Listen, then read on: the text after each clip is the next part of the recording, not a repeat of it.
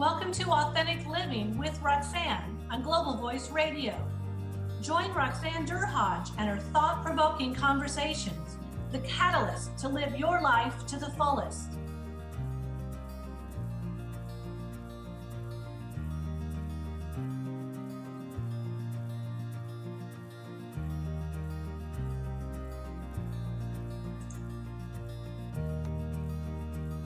Hi everyone, it's Roxanne Derhodge again. Thank you so much for joining me with Authentic Living with Roxanne. Today I have a very, very special guest, Mr. Brian Cuban. Brian, thanks so much for joining us today. Thanks for having me on, Roxanne. So I'm gonna read a bit of your bio. Obviously, I often say that the bio is kind of flat, but I want you to, if there's anything that you want to add to help the listeners know who you are, that would be fantastic. So Brian's bio, he's the younger brother of Mark Cuban. He's an author, attorney, and addiction recovery advocate. He's authored several books, Shattered Image, My Triumph Over Body Dysmorphia Disorder, and The Addicted Lawyer, Tale of the Bar, Booze, and Blow. And Redemption. And Redemption. Okay, I had to look at that again. Are the unflinching examinations how addictions and other mental health issues impacted his profession in his life. You've spoken numerous times across the US and obviously in Canada, and you're often on media, which is all over YouTube. And you're just sharing with me that you're writing a new book, which is fantastic. So Brian, thanks so much for joining me today. Oh, it's great to be with you to start the week. Awesome. So the big event that's coming up is that Brian has graciously decided to come up to Canada to do his very first event in Toronto under myself as the event organizer through my brand, the Authentic Connection Movement, which is going to be on June 22nd. So we'll talk a little bit more about that. But Brian, I'm going to just, obviously everybody, knows your last name. They know your family, regardless of who I talk to with this event, people are aware that of who you are. But tell us who, obviously, in reading the book and meeting you before in St. Catharines, your journey has been a long, hard one at best, and you're making a difference out there in the recovery world. But tell the listeners kind of your path and what got you to the point where you said, it's time to share with the world and with the average person that struggles with these things. Sure. Well, I am in recovery. I am in long-term recovery from cocaine addiction, alcohol addiction. I have been to a psychiatric facility twice. I deal with clinical depression. It has been quite a journey. I've been to jail. Your listeners are probably wondering, wow, and this guy's a lawyer? Yeah, I haven't had my license yanked, but it wasn't for a lack of trying, right? But it has been a journey, and it has been a journey that has been one of self-learning, one of recovery. I've been in recovery since April of 2007, also from bulimia. Yes, guys do get eating disorders. Mm-hmm. I struggled with bulimia for over 2 decades and body dysmorphic disorder. So that's kind of what has defined my journey. What has defined my recovery has been, one, abstinence from those things. I no longer binge and purge. I no longer do cocaine. I no longer drink. And now I go around the country sharing my story. And what's interesting is we talk about authenticity. Authenticity is perfect because without authenticity, there is no recovery. There's another word for authenticity. It is vulnerability. Mm-hmm. And we need to be vulnerable to achieve recovery. We need to be vulnerable in order to empower others to recover. And so instead of practicing law, I've decided to dedicate my life empowering others to be vulnerable so that they can either find recovery or help others recover. That's an interesting point, right? Because I'm one of my specialties is addictions and also eating disorders in my path as a psychotherapist. What happens though, the average person, think of it, Brian, with your family life and kind of being in the spotlight with being known. a lot of people perceive the person struggling with addiction and mental health as being kind of the person that they can't relate to. They're not from the privileged families. They're the person that they may see them on the side of the street, maybe panhandling potentially, but they don't see them as potentially someone that they can relate to. Can you talk a little bit more about that? Sure. Well, to state a common phrase, addiction does not discriminate by demographic, by social demographic, by income demographic. There's people from all walks of life are affected by addiction, whether it's alcohol, whether it's drugs. I'll give you an example. The first day I walked into 12-step, and Alcoholics Anonymous is the most well-known of the 12-step groups, although there are others. And I sat in the room of 12-step, and I was comparing my stories to everyone in the room. I hadn't decided if I was a quote-unquote alcoholic yet. And I'm listening to people without homes. I'm listening to high school students. I'm listening to college students. I'm listening to housewives. I'm listening to this wide demographic of people. And my story's worse than that guy. My story's better than that woman. But in the end, I came to realize that, well, we all may have different journeys: bottle to mouth, needle to arm, cocaine to nose. It's all the same. It's all the same from everyone. It's all the same for all of us. So, well, we all have different stories. We all come from different places in life. It is really the same process for all of us. And so I try not to get caught up in, well, this is my life. Yes, I've lived a privileged life. I acknowledge that. But that privilege meant naught when I was sitting in jail.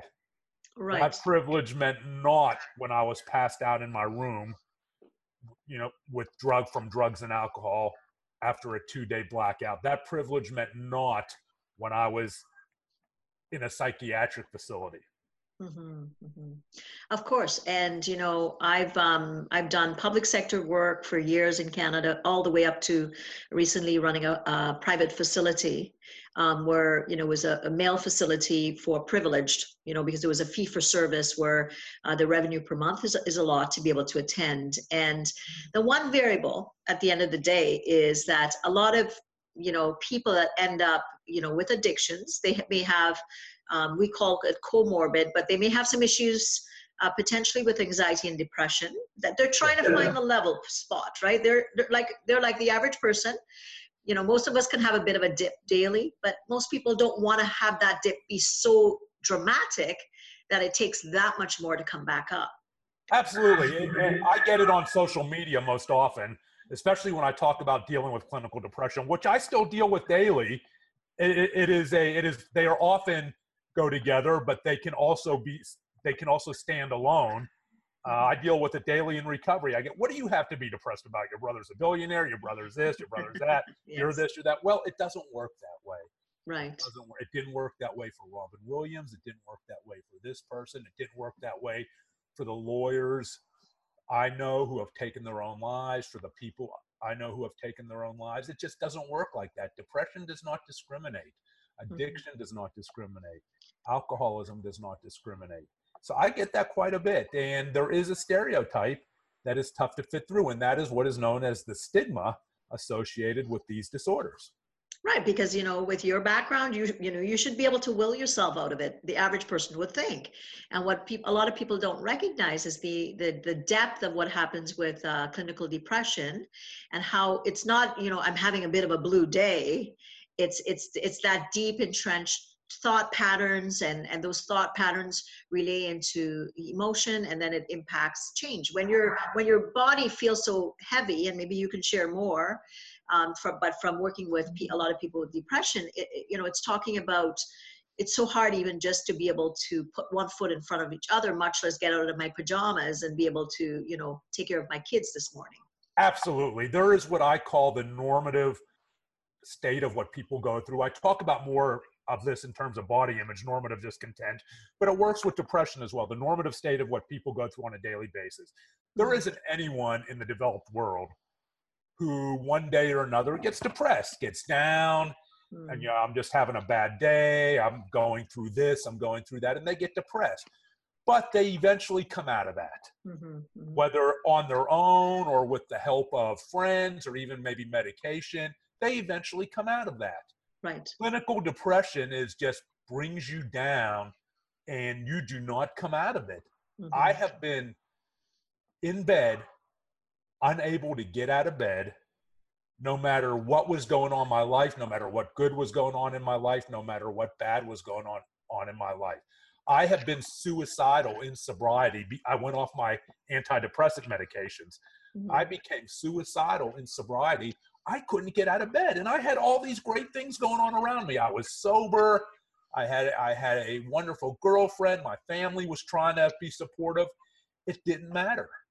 Right. That is clinical depression. It did not matter. All I saw was a black hole that was this far in front of my face, and I couldn't see anything beyond that. And I think, that message in of itself, just that statement from you, when you go out and speak, that must be powerful because, with a lot of people that I see behind closed doors, they share it with me and they say that the average person does not get it. They say, hey, we can all have a blue day. It'll pop out tomorrow. You'll be fine. Look around. You're living in Dallas. You're around your great family. You've got this beautiful girlfriend. But it takes so much more to be able to live a lifestyle where you can kind of hit the normal, based not just on medications, but what we know, and obviously you've been in recovery and worked on yourself in therapy. It takes so much more to develop the strategies that Absolutely. are ongoing, and you can't take the eye off the prize at all, because again, then the depression is elusive, but it's always there. Absolutely. I tell people there were two parts to my recovery. One was dealing with where I am, that was getting sober, that was developing long-term sobriety, stopping the drugs and the alcohol. But the part that was just as hard, if not harder, was dealing with how I got there. Tearing back all the layers of my life to a little boy who did not love himself, who felt like he was not loved by anyone, who was clinically depressed dating back to the 1970s. I was born in 1961. And in the 1970s, we didn't talk about depression. No. Depression was contagious, right? We didn't talk about that. If you talked about it to someone, they might catch it from you. That's the way we viewed depression in the 70s. So you just kept it to yourself. And so I had to deal with that little boy who felt like no one understood, no one loved him, who was bullied, who was even physically assaulted over his weight, who had a difficult relationship with his mom. No, I don't blame my mother for what I went through. Parents don't cause depression. Parents don't cause eating disorders. Parents don't cause addiction. There is a difference between cause and correlation, right? Absolutely. So we know that these relationships, parental relationships, however, can correlate with a lot of issues. They don't cause them. So I had to tear back all the layers of my life and start finally dealing with that little boy, finally allowing myself to be authentic, finally allowing myself to be vulnerable. And until I started dealing with that depressed little boy, my recovery really didn't start to take on the fullness and the completeness of that journey. And it's like you said, it's peeling back the layers of the onion. I often say, and with slipping or relapses, a lot of people struggle, right? They try and then they quit, and they hit a bump, and then they fall down again, and then and then they're horrible on themselves because they think I failed again, versus looking at it as a setback. Like, what is it that I can learn from this to be able to apply to future situations that would help this learning along. That's right. And looking at what is driving the feeling and emotion that led to the relapse. Right. I talk to lawyers and law students and people in recovery in general who relapse, and you ask them not about the relapse. I talk to them, I say, what's going on in your family? How many brothers and sisters do you have? What was your childhood like? Mm-hmm. And they look at me quizzically, well, why would I want to talk about that? I need to get sober. That's right. We need to rebuild sobriety and start again. And that's okay. Relapses happen. But all of a sudden I hear about people who have been sexually abused, physically abused, Mm-hmm. terrible relationships as children, bullied severely. And they've never dealt with these issues. They tell themselves, they compartmentalize it. I don't need to deal with that. It's 30, 40 years ago. I'm over that. Because to deal with that is shaming in itself to them. Mm-hmm. People should be over these things. I say, no, you're carrying around a little boy or a little girl on this tire, on this chain over a gravel road. You're dragging it through life. We have to find a way to cut that chain and let that little boy or girl know that it's okay to get off that tire and walk upright. That's hard for a lot of people. It was hard for me. I am still in therapy today. I've been in therapy 15 years, constantly working on that little boy. Right. And now you talked a little bit about the legal profession. So in my corporate consulting, I was an executive. I worked with all the lawyers across Ontario, and they had a peer referral arm that I worked with in developing with the provider that I was with. Now, the pressures of law or any high-level C-suite executive, I want you to focus a little bit about that, because what we know is, what I knew from dealing with the legal profession across North America is that a lot of times lawyers, their hours can be intense. If they're on a partnership track, that's a whole other element where sometimes their hours can be brutally difficult. Well, let's take a step back. Let's just talk about professions in general, whether it's doctors, lawyers, engineers, CEOs. When you go into something that tends to attract, quote unquote, type A personalities, driven personalities, what I've learned and what the studies, at least the US studies as it applied to lawyers, seem to indicate is that we also have a very, can have a very self-destructive way of dealing with the stress that comes with that. We may turn to the alcohol. We may turn to ways we have been socialized to deal with it. Maybe we've always taken a drink to deal with it. Maybe we've smoked marijuana or we've done cocaine, and these things become more magnified when we go into a higher pressure and we don't have the tools to deal with it in different ways, or we just isolate, or we just work harder, but we are not dealing with the stress. We are not dealing with the pressure. We may not have ever learned how to do that starting back in childhood. And these are kind of the things I see in the legal profession, and with high stress driven personalities in general, we don't like to be vulnerable. Absolutely. So what it does is but people in those positions, they are generally high productivity individuals. If they're let's talk about that. Let's talk about that, because I like to tell people in the legal profession, there is no such thing as a high functioning and high performing are two different things. Okay.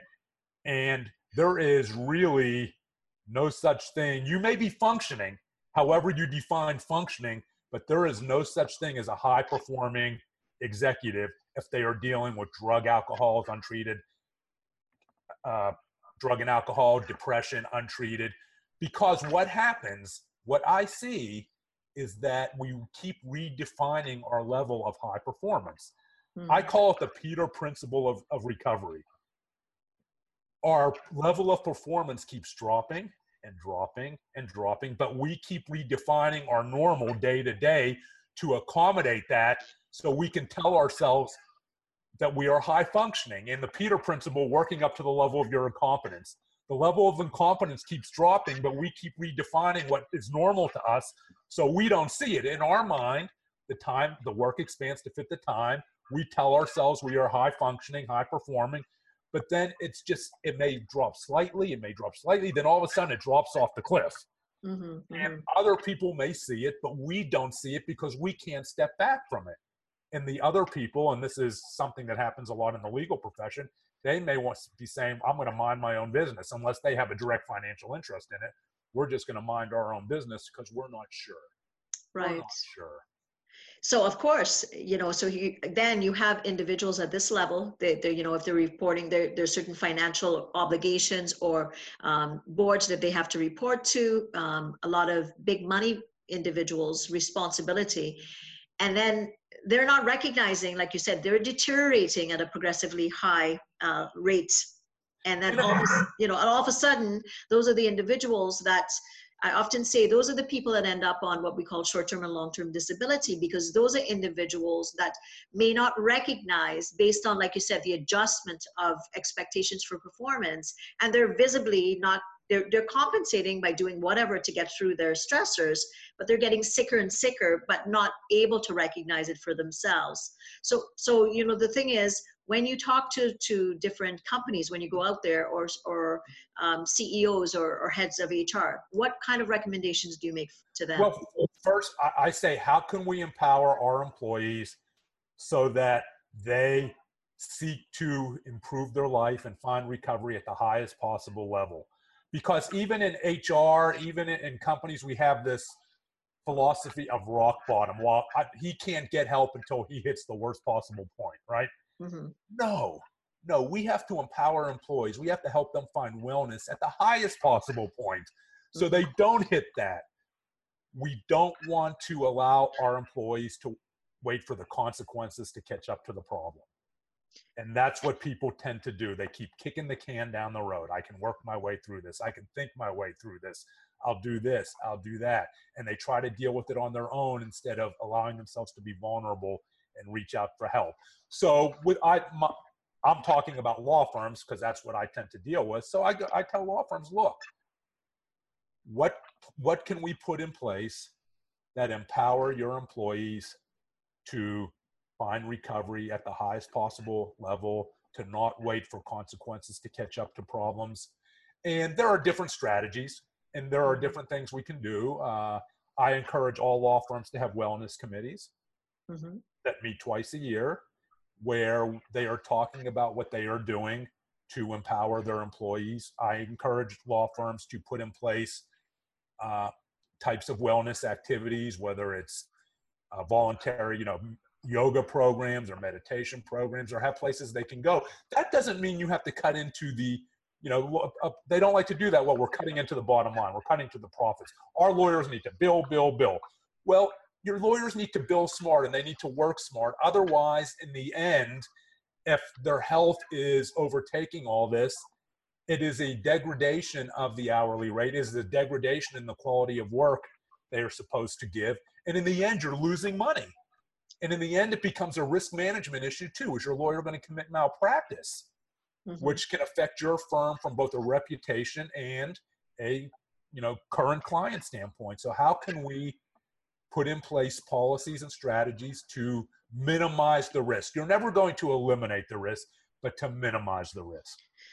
And these are all fantastic things. Having worked with the Upper Law Society, Law Pro here in Canada, and also the peer referral, the trending analysis that we found with lawyers, then we would report it back, Brian. But unfortunately, it's the old element about this old profession and how do you make shifts, because they would know what was happening. They would know that they had a certain level, their divorce rate was through the roof, the addiction issues were through the roof, and those types of things. And they would know that the potholes, and they would say, yeah, sure, we're going to apply it. So how do you must know when you go into a law firm or a different environment or a different kind of sector, whether your message is going to be received or not. Well, the message is, in the United States, we just recently had a study came out that was put out by the American Bar Association and the Betty Ford Hazelton Clinic. And it was a seminal study. It came out a year ago, February, that found that 21% of all licensed attorneys would be classified as problem drinkers. 21%. Wow. If you're a licensed attorney under 10 years in a larger firm, it jumps up to over 30%. 1 in 3 licensed attorneys in big firms under 10 years of practice qualifies as a problem drinker statistically. Those are staggering statistics. So here in the US, we have a baseline that has been established.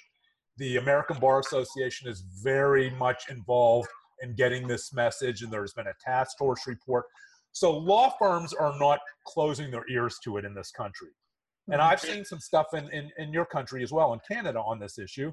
Yes. But law firms are not closing their ears to it. So they are, for the most part, listening. But how do you break through the old guard, okay, who are used to having alcohol in their office, who are used to networking through alcohol events, where it is just part of the profession? That just takes time. Changing a paradigm takes time, and the ABA is involved. There are those of us who are advocates are involved, and it's just a little bit at a time. It's one law firm at a time. It's one lawyer at a time. Absolutely. It's not going to happen overnight.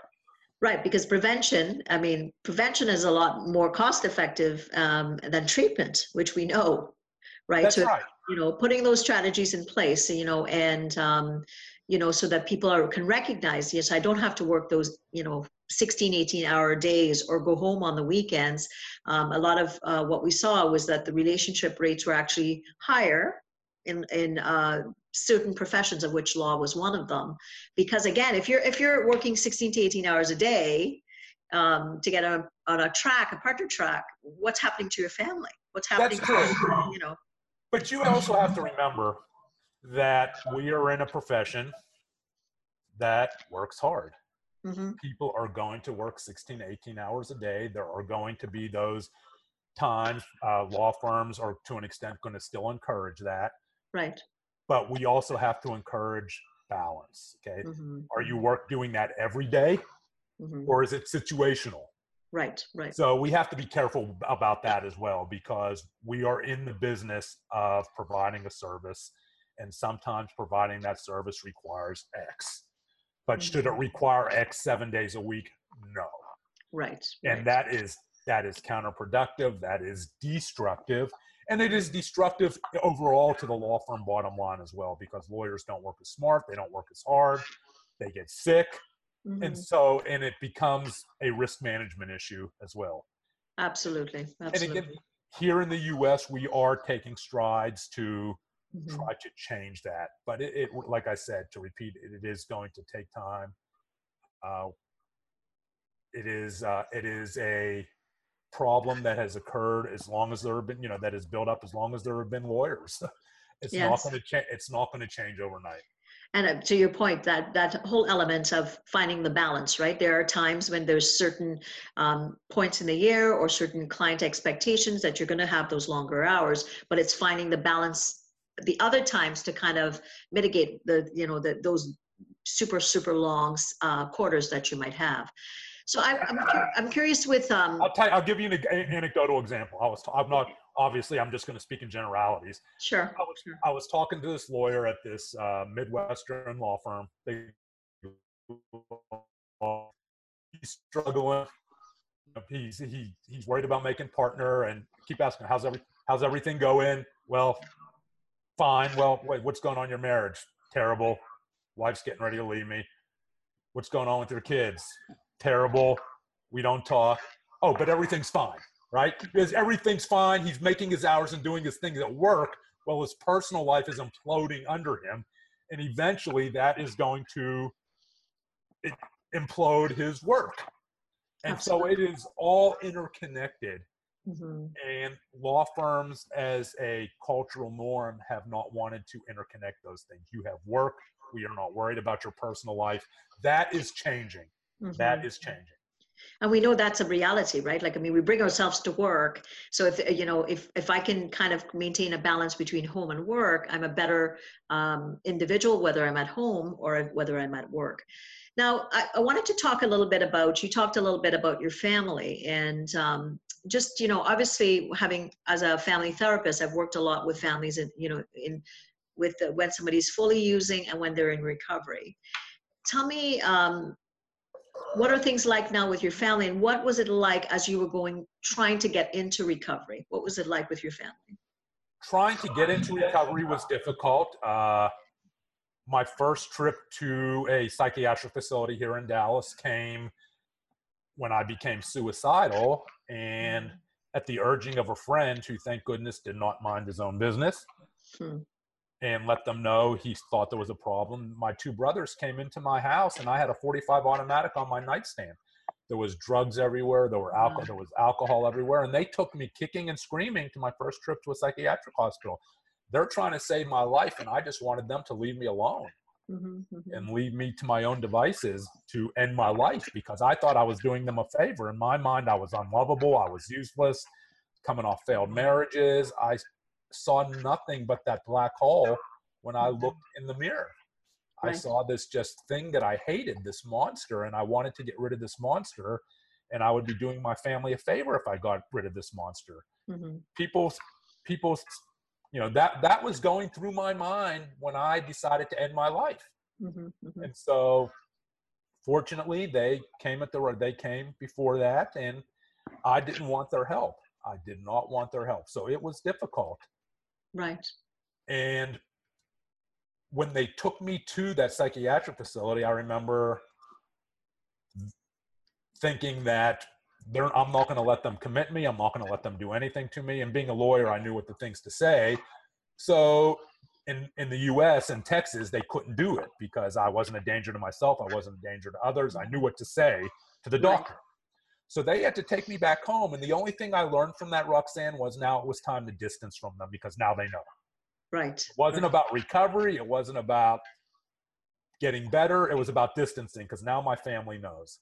Now, at least my brothers know. My father didn't know anything about this. And at that time, I still didn't have a great relationship with my mom over all the cross blame and the unsaid anger over our childhood that neither of us knew how to deal with.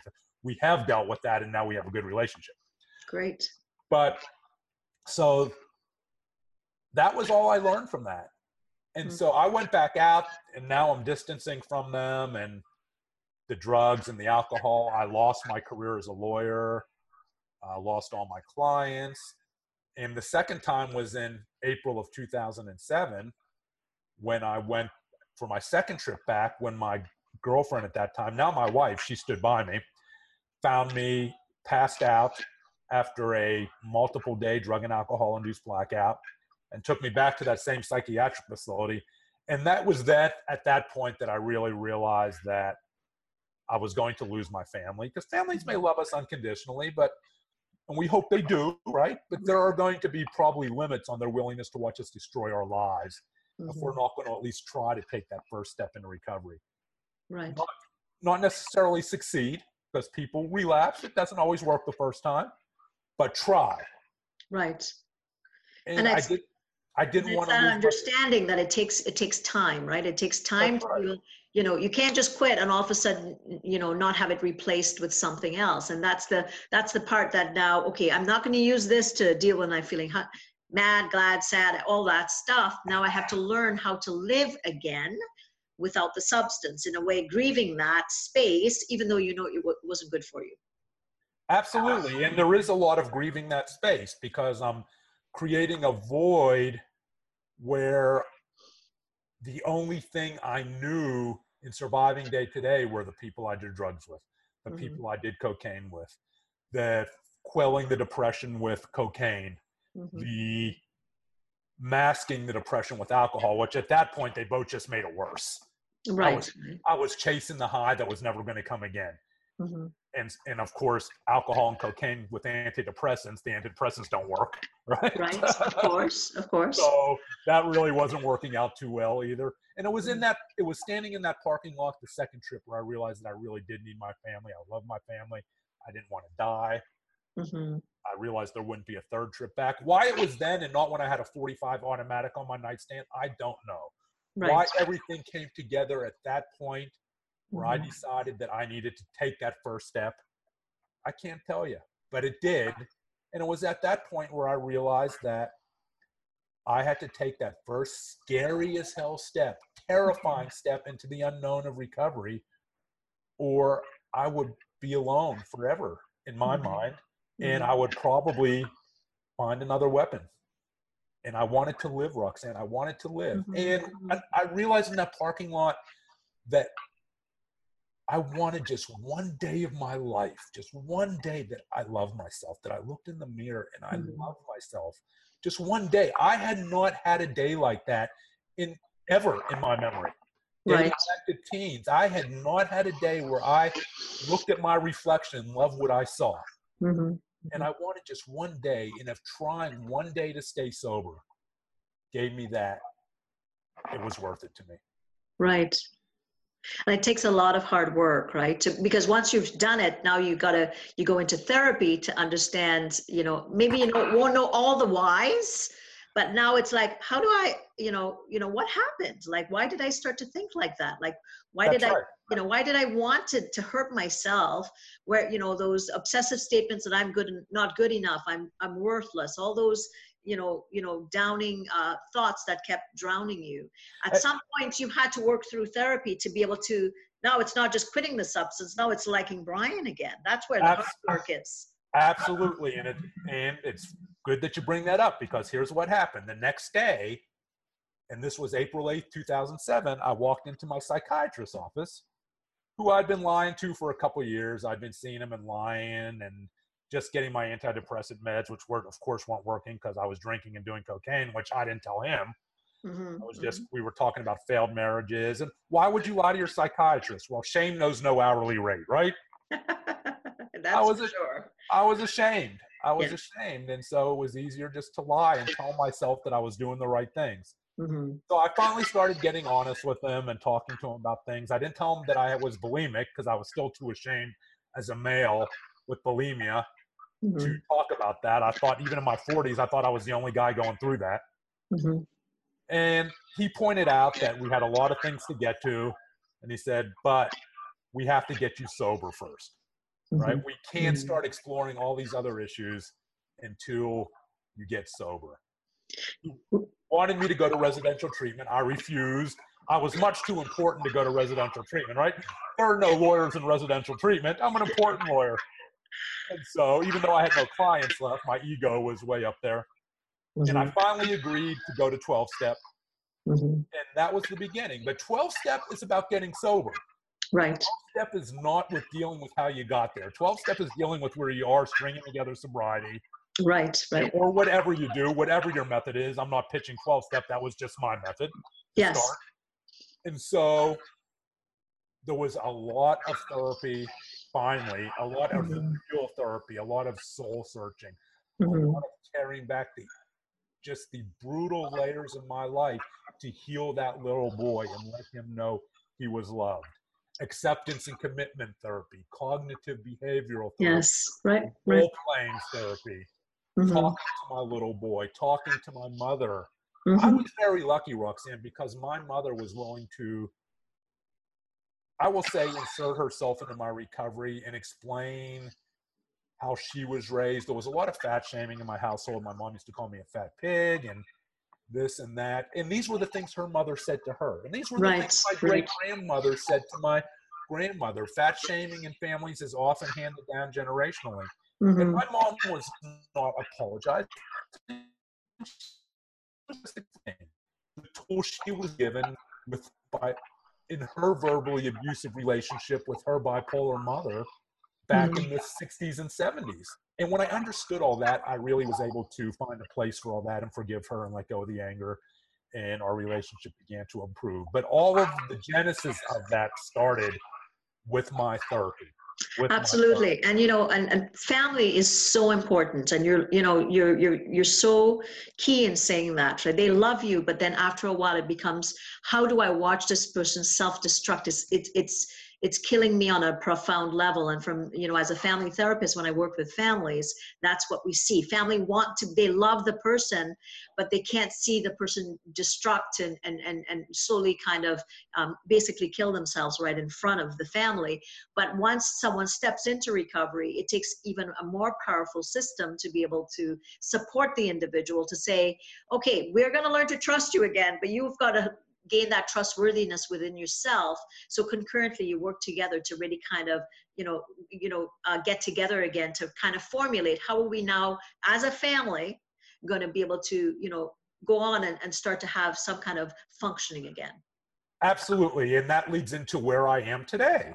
My girlfriend back then, who was with me for that second time to the psychiatric facility, she had gone away for the weekend. Easter weekend 2007, came home and there was drugs everywhere, alcohol everywhere. I'd had a blackout. She stood by me. I would have left. She stood by me.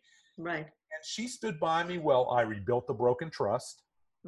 Well, I found recovery. I couldn't do it for her. I couldn't do it for my parents, because even in recovery, tragedy happens, sadness happens, life happens. You have to be able to withstand all of that, not to relapse. So I have to do it for me. I didn't know she was going to stay long term. It couldn't be for her. Right, right. And so not all relationships will survive this, but they can survive this. But for me personally, I know looking back that mine survived because I did it for me. And I did it for my long-term health. I couldn't do it for my family. I couldn't do it for her. Even though the initial motivation may have been for family, right. I wanted to show my family this, whatever the initial motivation is, whether it's fear, shame, whatever gets you to that first step, that's great. But in the end, it has to be for me. And it has to be for my life fulfillment. And in doing that, the family sees, the family starts to trust again eventually, the family starts to interact again eventually, I start interacting. All of a sudden, I'm back going to events with nieces and nephews. All of a sudden, I'm back Right. hanging with my brothers, hanging with my dad. And all of these things come together as one of the gifts of recovery. But it took work. It takes a lot of work, doesn't it? That's right. Have to, I often say that, it takes a lot of work, but all the energy that was going to the substance, and if you take that energy and then put it towards recovery, it's a powerful thing when you start to see the individuals start to trust themselves again to make a different choice. And then the family says, we've always loved you. We just needed for you to demonstrate even incremental steps that you're willing to do certain things. Whereas before you would have taken off on a run. Now you're like saying, I thought about it. I'm craving, but I need to talk to someone, or I need to be able to sit with someone. Absolutely. And my wife's supportive. My brothers are supportive. Mm-hmm. I mean, everyone is supportive. They've seen the worst, and Right. now they are very gratified to see me, what I've been able to do in sobriety, Right. and what I've done with my life in sobriety in terms of, going from a profession of thinkers, lawyers. I still have my license. I deserve to lose it, but I could go back to practicing law. Right. I don't want to. I've gone from a profession of thinkers to a profession of helpers, helping other people try to find what I found. Well, In the context of their own existence. Right. It doesn't have to be exactly what I had found, but finding it within the context of their own existence. What a gift you're giving back, to sharing this message, right? To having been through it. And, I'm sure people listening are struck like I am, just hearing your words and obviously the pain that you went through. I mean, I often say when a baby comes in this world, Brian, he's not thinking about, he's completely happy and fulfilled generally. And then life starts to kind of take away that brightness based on so many variables. And then before you know it, it could be an addiction, it could be depression, it could be lots of different things. But as human beings, we all have feelings, right? And we want to be validated, and we want to be admired, and we want to be loved. Everyone wants to be loved. Absolutely. Everyone wants to be accepted, whether you're 8 years old, 15 years old, or 57 years old. Everyone wants love and acceptance. Now, we view that in different ways based on where we are in our life, but that is a biological need, a psychological need that starts from ground zero and goes with us through our lives. And how that drives us is what is different for each person. The need for love and acceptance can be as powerful a motivator to destructive behaviors as a drug itself. Absolutely. And so we have to find a place for it. We have to find balance. And the need for love and acceptance cannot define me. Well said. Well said. Now, I'm excited that you're coming to join us in Canada on June 22nd. So for anyone listening, we will provide links to the event. But Brian, I'm so grateful that you took this time with us today. So for any companies that are out there or leaders that are looking to have speaking events to have you come, or for anybody looking for copies of your book, can you direct them where they can get a hold of it? Sure. Absolutely. The Addicted Lawyer, Tales of the Bars, Booze, Blow, and Redemption is available on Amazon. You can just Google The Addicted Lawyer, and that's the one that's going to come up. Right. Or go to Amazon. My website is www.briancuban.com. You can go, I have a tab of all the places I've spoken and how you can get a hold of me if you're interested in having me speak. And plus, my blog is there. I blog on these issues. And so it's a fairly well-read blog. You can go and read what I have to say on these different issues. And come out and meet him on the 22nd because... Yes, and come out and meet me on the 22nd. I'll tell some. I love to come to Canada. I've met Roxanne before when I spoke in St. Catharines. The Canadian Customs doesn't seem to like me. They always give me a hard time, but I'll tell a funny story about that when I speak. But I always make it through. Okay, awesome. Well, we'll try to say he's coming through. Just make sure you're nice to him because you're. Yes, I am. I look. It's funny, but I'll tell a funny story about that when I speak. Awesome. Well, Brian, thanks again. So for my listeners, if we've heard anything today, it's about being real. And that first step into making any change is tough, but we're all looking for the same things. Like Brian said earlier, we're all looking to be connected and loved. And, you know, what I'm hoping is that you could come out on the 22nd and meet Brian, get a copy of his book, and, you know, here's some of the additional wisdom that he's going to share with us. So thanks again for listening to Authentic Living with Roxanne, and we'll chat with you soon.